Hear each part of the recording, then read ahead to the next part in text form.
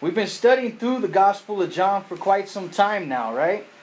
And we've made it in 6 chapters. Last week we began this 6th chapter of John's Gospel, the Apostle John writing this love letter to the world. And that's what he's doing. He's bringing forth witnesses that back up these awesome statements that have been made. The deity of Christ, right? The love of God, how it's been perfectly personified in Jesus Christ. The very character of God. That if we want to know anything about Him, all we have to do is look to Jesus. And that's really what it's all about, you guys, is looking to Jesus. Looking at Jesus in all things. Today we're going to look at a section. We're going to call this message, In the Storm. Wow. The storms of life present a unique opportunity for us to look to Jesus. Don't you find that's the case? Maybe you guys, or maybe myself, we find ourselves in a storm right now. Right? And that's pretty commonplace in life, right? We go through a lot of storms in life. Life is full of storms. Hey, Jesus Himself even told us in John 16:33 that in this world you will have tribulation, but be of good cheer, because I have overcome this world. And He goes on, or He says even in that same verse, in the beginning of it, He says, I have told you these things so that in me you would have peace. Peace. Peace even in the very eye, in the very middle of the storm. With Christ we can have peace. And that's what we're going to look at. And if you find yourself coming here tonight, you find yourself in the midst of a storm. Or maybe you're not. But I bet if you're not in the middle of a storm, maybe you're just coming out of one. Right? Maybe you just made it out. You just barely made it out. You got lagañas, how do you say? Hanging out your eye right there. You just made it out the storm. I told you I'd try to work that in, dog. Or maybe a storm is on the horizon. You know, and this is kind of the pattern of life. This is definitely the pattern of Christian life. Right? It's not that we come to faith and all of a sudden there's just no more storms. There's no more ups and downs. There's no more roller coaster ride. You better believe there is. But it's about the peace that we have in Him in the midst of the storm. This is kind of the pattern, isn't it? Hey, after the blessing comes the testing. And then comes the blessing again. Didn't we see this last week as we looked at Jesus feeding the 5,000, or Jesus feeding the multitude? We know it was more than 5,000, right? Because it was 5,000 men plus women and children. And that number can quickly add up, right? We saw this. We saw that Philip and Andrew, hey, they were kind of tested. And they kind of blew it, didn't they? Philip was trying to do the math and see if we had enough to do this. And can we do this? How are we going to feed these people? And then Andrew, right, when the little boy brought forth the little bit that he did have, those 2 little sardines and those 5 little pita bread loaves of bread there, Andrew said, what is this amongst so many? They doubted, right? They were tested and they kind of blew it. But wow, what I loved about that story last week as we looked at that is that Jesus still used them. What did He use them to distribute? And that's our call, you guys, as His children, as His disciples, as His followers, is to distribute what He has given us. To distribute the blessings, to let them pour through us. Hey, they were tested. They went through a little bit of a testing there, but then they were blessed greatly. Remember, they had 12 baskets. They had an abundance. And this is always the picture. When you're distributing, when you're blessing, when you're being used to serve God and serve His people, you always get the best blessing. You always get more than enough. And that's what we called last week's message, right? Yeah. So, this is the pattern. The testing, the blessing, the testing, the blessing. And we're going to see it again now that they've been blessed. Another test is going to come, right? They had these great blessings, even baskets full of blessings. So here we are. We're going to pick up now John chapter 6, and we're going to backtrack a little. We looked at verse 14, took a quick glimpse at it, but we're going to look at it again, and we're going to go through to verse 21. So if you have your Bibles, just follow along with me here. In the Gospel of John chapter 6 verse 14, it says, the Word of God says, "Then those men, when they had seen the sign that Jesus did, said, 'This is truly the prophet who is come into the world.' Therefore, when Jesus perceived that they were about to come and take him by force to make him king, he departed again to the mountain by himself alone. Now when the evening came, his disciples went down to the sea, got into the boat, and went over the sea toward Capernaum, heading west it would be. And it was already dark, and Jesus had not come to them. And then the sea arose, because a great wind was blowing. So when they had rowed about 3 or 4 miles, they saw Jesus walking on the sea and drawing near the boat. And they were afraid. But he said to them, 'It is I. Do not be afraid.' Then they willingly received him into the boat, and immediately the boat was at the land where they were going." Let's stop there and pray. Father, we give you thanks right now in this place, Lord, for your word. Lord, that you are there. You're so present, Lord, even in the midst of the storms of our life, Lord. And even in the storms, Lord, you are working. You are speaking to us, Lord. You are testing us, and yes, you are blessing us. Father, let us have eyes to see that here tonight in this place as we hear from you and hear from your word, Lord. We thank you and we love you, and it's in Jesus' name that we pray. Amen. Amen. So here we are. You see this? They look to Jesus after he has done this great miracle of feeding them. And who do they automatically think about? They think about Moses. Moses miraculously fed the children of Israel in the wilderness. Remember that with the manna bread? And now seeing Jesus miraculously feed the people who were in need. We didn't look at this too much last week, but the other gospels say that he looked on them or looked upon them with compassion. Right? He saw their need. Man, you know Jesus was really, really going through it at this time. You know, we don't see it in the, recorded here in the Gospel of John, but in the other Gospels, in the Synoptic Gospels, we find out just before this happened that Jesus' cousin, John the Baptist, had just been beheaded. So imagine he's dealing with the great loss, right, of a family member, but even more so as the kind of the trailblazer, kind of the guy, the voice in the wow that was pointing to him, that was kind of clearing the path. And he's been taken out. You know, Herod's had him beheaded and had his head brought out on a platter. And Jesus is dealing with that. And then he's had this full day of ministry. Ministering to people, blessing people, healing people, teaching his disciples and having them go out and teach others. He's drained. He's totally drained. And he was trying to get away when they caught up with him. And he looked at them with compassion. And he did this miracle of provision. Did this miracle of feeding them, right? Gave them the bread and the fish. And we're going to see just a little later in this chapter 6, that he will say, "I am the bread," right? I am what you're really looking for. I am what is really going to satisfy your hunger. But look at this, verse 14. Those men, when they had seen the sign, said, "This is truly the prophet who is to come into the world." And we touched on that last week, that this was a reference to Deuteronomy 18, right? That Moses said there's going to be a prophet that's like me, but greater than me. And he's going to reveal to you even more things of the Word of God. Oh, does he not? Does Jesus not totally and perfectly reveal the Word? So much that he is the Word of God, the Logos, right? And so they see this and they definitely identify that Jesus is somebody special. And what do they want to do? Look at verse 15. Therefore, when Jesus perceived that they were about to what? Come and take him by force to make him king, he departed again to the mountain by himself alone. Isn't this the way that man is? Right? Oh, he can bless us. He can take care of us. Let's make him king.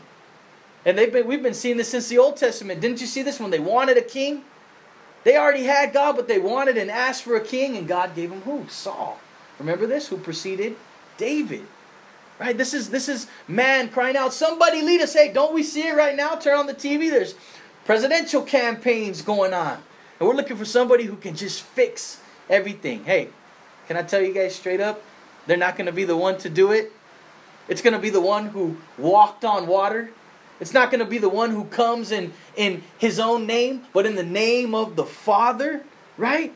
And Jesus, when he saw that they were all about this kind of fame thing, right? They wanted to kind of like, make a whole presentation about it and make him king at this point. He got out of there. You see, men want a worldly king, right? But Jesus isn't into fame. He's not into that. And we see him, he kind of sneaks away. He goes off to be alone, right? Do you remember just last chapter in John chapter 5, he told those religious Jewish leaders back in Jerusalem, right? He said, I do not receive honor from men, but I know you, that you do not have the love of God in you. He says, I have come in my Father's name, and you do not receive me. Yet if another comes in his own name, him you will receive. And he was talking about the Antichrist, this vain, me type of personality. Good thing our candidates are nothing like that, right? But I want to take a moment to kind of look at this. Hey, our faith should not be a politically based faith. It should be a Messiah-based faith. It should be a Jesus-based faith. Hey, no matter who sits in that Oval Office, Jesus is on the throne. And there's been kings throughout all the history of mankind who thought and believed and acted contrary to the heart of God, but was his will not accomplished. Hey, think back to Saul. Think about Nebuchadnezzar in Daniel's time, right? Look at Herod. Look at Pontius Pilate. Look at Caesar. Look at Nero. Look at all these guys that were in power. But God's will is always still accomplished. Why? You notice when it says king here in this verse, in verse 15, that K is not capitalized, my friend. They are trying to make him a worldly king, a political king. They were looking too small, They were looking for someone, just like Moses led them out of the oppression of Egypt, out of the slavery of Egypt. They were looking for someone to lead them out of the oppression of Rome. And he said, man, I've come for so much more than that. I'm not going to get caught up in this. I'm going to cut out. And I love this. Look at, he departed again to the mountain by himself alone. Hey, we read in the other Gospels. I mentioned last week that the miracle, the feeding of the 5,000, the feeding of the multitude, was the only other miracle other than the resurrection of Christ that is documented, recorded in all 4 of the Gospels. Hey, this miracle where Jesus walks on water there to the disciples is recorded in 3. It's in Matthew, Mark, and here as we read in John. Luke, the good Dr. Luke, didn't mention it in his gospel. But we shouldn't be alarmed by that. Hey, if you read the forensic investigations or even eyewitness reports from people over a period of years of things that happened, there'd be different angles and perspectives, different things that struck them more that they had to write about. Hey, and also, our gospel writers here are writing to different audiences for different purposes. We see this in the end of the Gospel of John, that if he was to talk about all the signs and wonders and miracles that were done, hey, all the books in the world couldn't contain it. Right? So, why should we trip if certain things are not in this gospel or that gospel? Right? This is they're not meant to be identical. They're meant to complement each other in a way that only God can do. They're all inspired by the Holy Spirit. The other 2, Mark and Matthew, tell us that he went away to pray. And he was praying for his disciples. And look at this. It says, it tells us in those others, in Mark and Matthew, that he sent them away. Okay? That he sent them away. And look at this in verse 16. Now when evening came, his disciples went down to the sea. Now we know by reading the other Gospels. And I mentioned it last week. Hey, a little homework maybe. Check out that story when Jesus fed the multitudes in the other three Gospels. So we'll say the same thing here tonight. Check out the other stories when Jesus walked on the water. That's in the Gospel of Mark chapter 4, and that's in the Gospel of Matthew chapter 14. But we know that he had given them a command, an obedience now. When the evening came, his disciples went down to the sea. They got into the boat and went over the sea, west, toward Capernaum. Okay? And it was already dark, and Jesus had not come to them. Why? He was there praying. Hey, we just saw that Jesus was drained. He had had this long day of ministry. He had just lost his primo, right? What do you do when you're drained?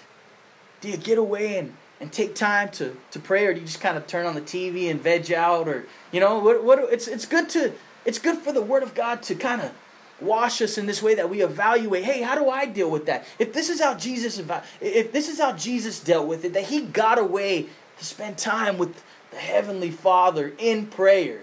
Is that what I do? That's what I want to do. If I'm going through it, man, sometimes I need to get away and get into that place and just have that intimate fellowship and communion with my Heavenly Father. That's what he did, right? But he had sent them, and they're there in the sea. And look what happens here in verse 18. Then the sea arose because a great wind was blowing. Now, the Sea of Galilee sits about 600 feet below sea level, right? It's separated by a mountain range from the Mediterranean Sea. So as the cool air blows off the Mediterranean Sea and over and through those mountains, it mixes with the warm air that's settled there above the Sea of Galilee. And this is why it's prone to a lot of turbulent waters, a lot of storms, a lot of just out of the blue. You're not even expecting it. I'm not trying to get into too much meteorology here, right? But this is the place geographically that we're talking about. This great wind was blowing through those mountains and causing waves to just crash, and wind was blowing from the west.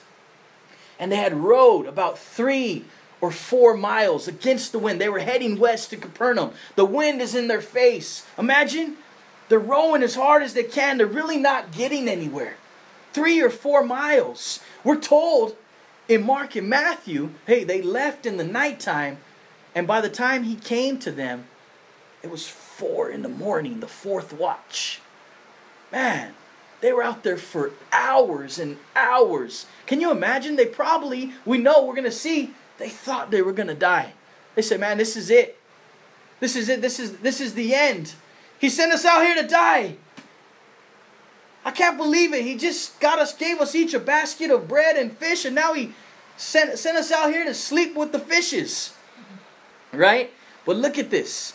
When they had rowed about 3 or 4 miles, hey, what do we take from this, guys? You can be right in the will of God, obedient to God, and still come into great, great storms, and still come into great frustration. Imagine as you're rowing, and the wind is beating your face. Your hands are bloody from gripping the oars. You're looking at each other like, man, are you even pushing, bro? John's looking at Peter, and Peter's looking at Andrew, and Andrew's looking at Philip, and they're like, come on, guys. We're not going anywhere. Imagine they're frustrated. Do you ever feel like that? Like you're working so hard, but you're not getting anywhere? But you're like, I know I'm in the will of God. I'm being obedient to him. He sent me here. What's going on? How come nothing's happening? Look at this, guys. Look at this. You can be right in the will of God and still be in the midst of the storm simultaneously. Wow. And look at this. 3 or 4 miles, and then what?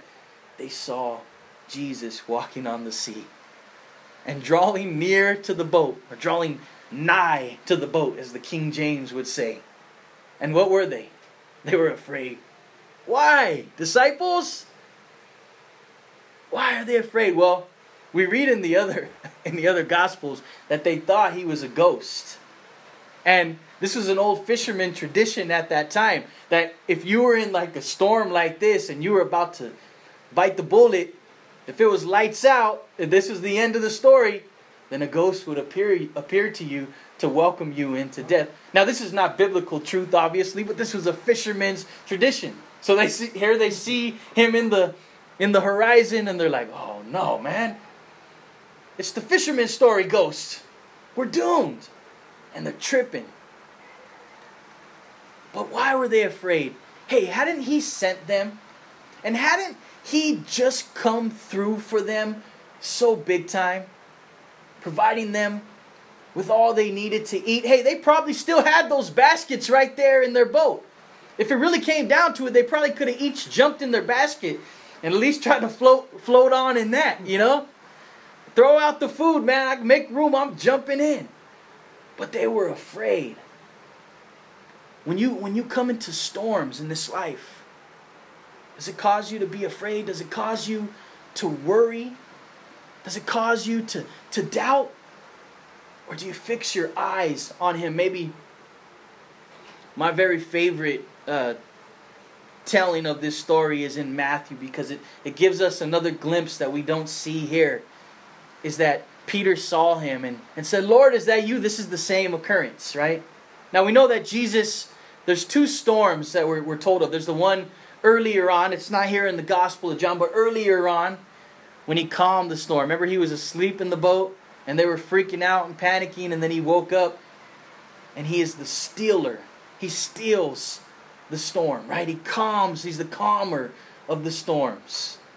But we're going to see here that He is also the sender of the storms. He sent them into this storm.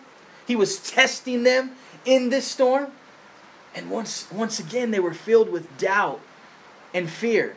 But I love the story as Peter says, if it's you, Lord, call me out. Let me walk. And Peter starts to walk just a little bit, right? But then as soon as he takes his eyes off Jesus and looks at the waves and looks at the wind, what happens? It begins to sink, right? And isn't this so true in our lives, you guys? When we're going through storms, when we're going through crazy times, and we start to look at things, going through health things, we start to look at the diagnosis and look at the doom and gloom, and we can start to sink in our hearts, and our faith can start to sink, right? We start feeling like we're going under. But I love that Peter cried out this simple prayer. Hey, because he was talking to God, he was praying, right? He said, save me, Lord. Hey, if you find yourself in a storm and maybe you've taken your eyes off the Lord, cry out those words. Say, save me, Lord. And He's so faithful to grasp your hand and pull you up and rescue you. He is our hero, right? Faith, fear. The hero is here. They were afraid. But look what Jesus said to them. Hey, man, if you don't get nothing else tonight, just look at these words. He said to them, it is I. Do not be afraid. What are you going through right now, guys? What storm are you in right now? He's saying this to you right now. He's saying, it is I. Don't be afraid. You, don't be afraid. Whatever that storm is, I'm here. I'm in control of it. And doesn't God use storms in our lives, you guys? He uses storms so powerfully in our lives. We know storms don't feel so good when we're going through them, right? We dread them. Hey, but if we look back on our lives and we look at the storms that we've gone through, that He's carried us through, weren't those the times when He did the most in-depth surgery on us? And has strengthened us, and has protected us, has corrected us, has directed us, and is perfecting us, isn't He? This is His process in storms. He uses storms in our life for protection, right? Ask Noah about this. Ask Noah. Didn't he bring forth a great storm in Noah's life? Hey, Noah was the only one considered righteous in that time. Everybody else was living foul. Was just doing whatever was right in their own eyes, right? It's kind of like the times we live in today, right? Just crazy stuff going on. But Noah had faith, and Noah loved God, and for that faith he was considered righteous, right? And a storm came, right? To protect Noah and his family from the things all around him that threatened to corrupt him. Maybe you have an experience like that in your life like I do.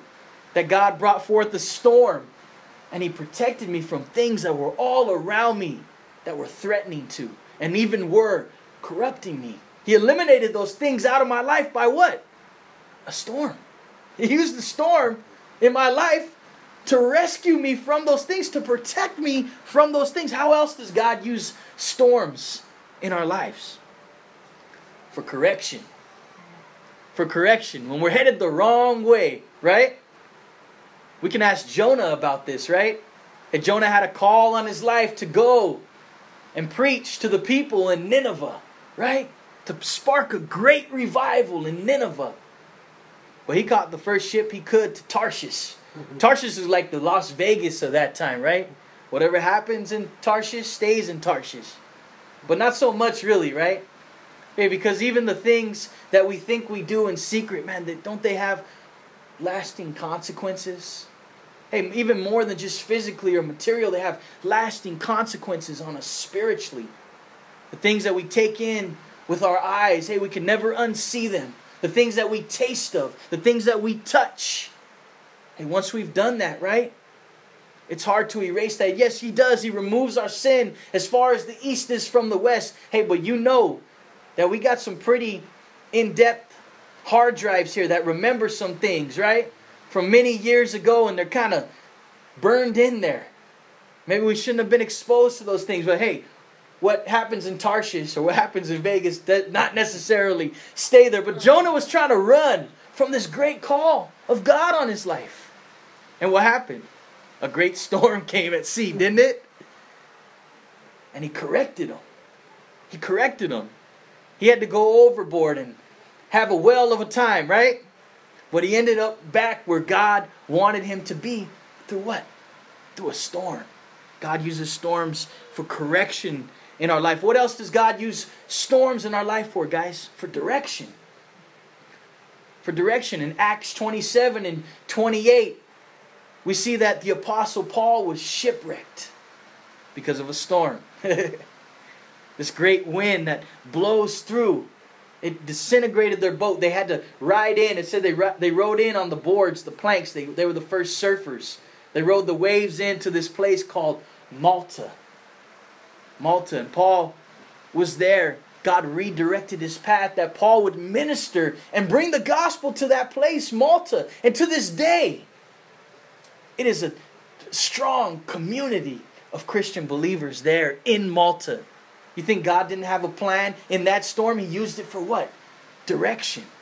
God will use storms for direction in your life. And fourth and finally, God uses storms to perfect us.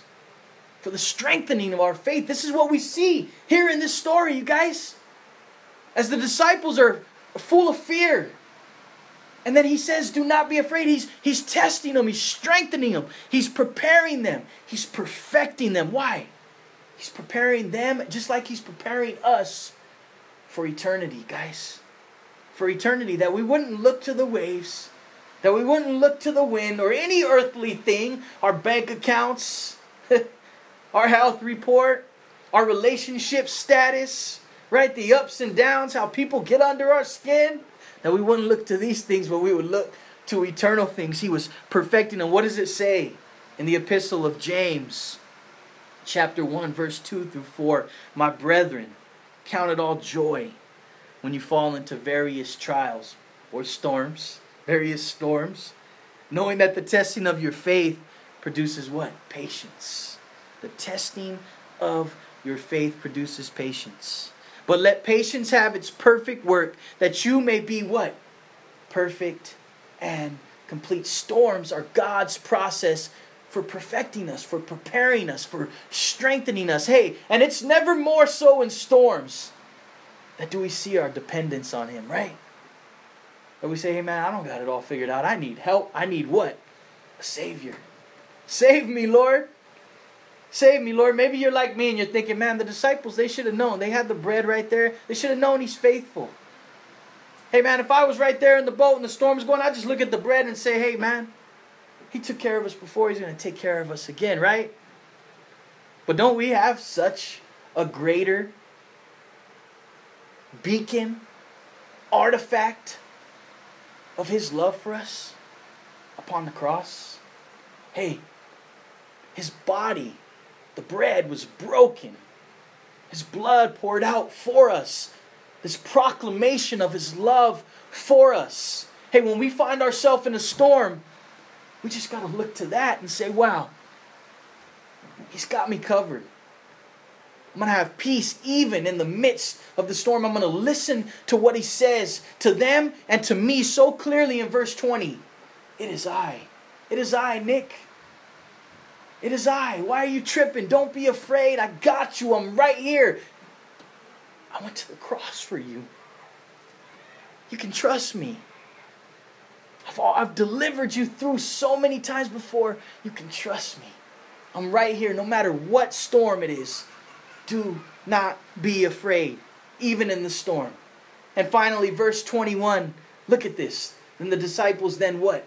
They willingly received Him into the boat. They willingly received Him. Do you know that's part of it, guys?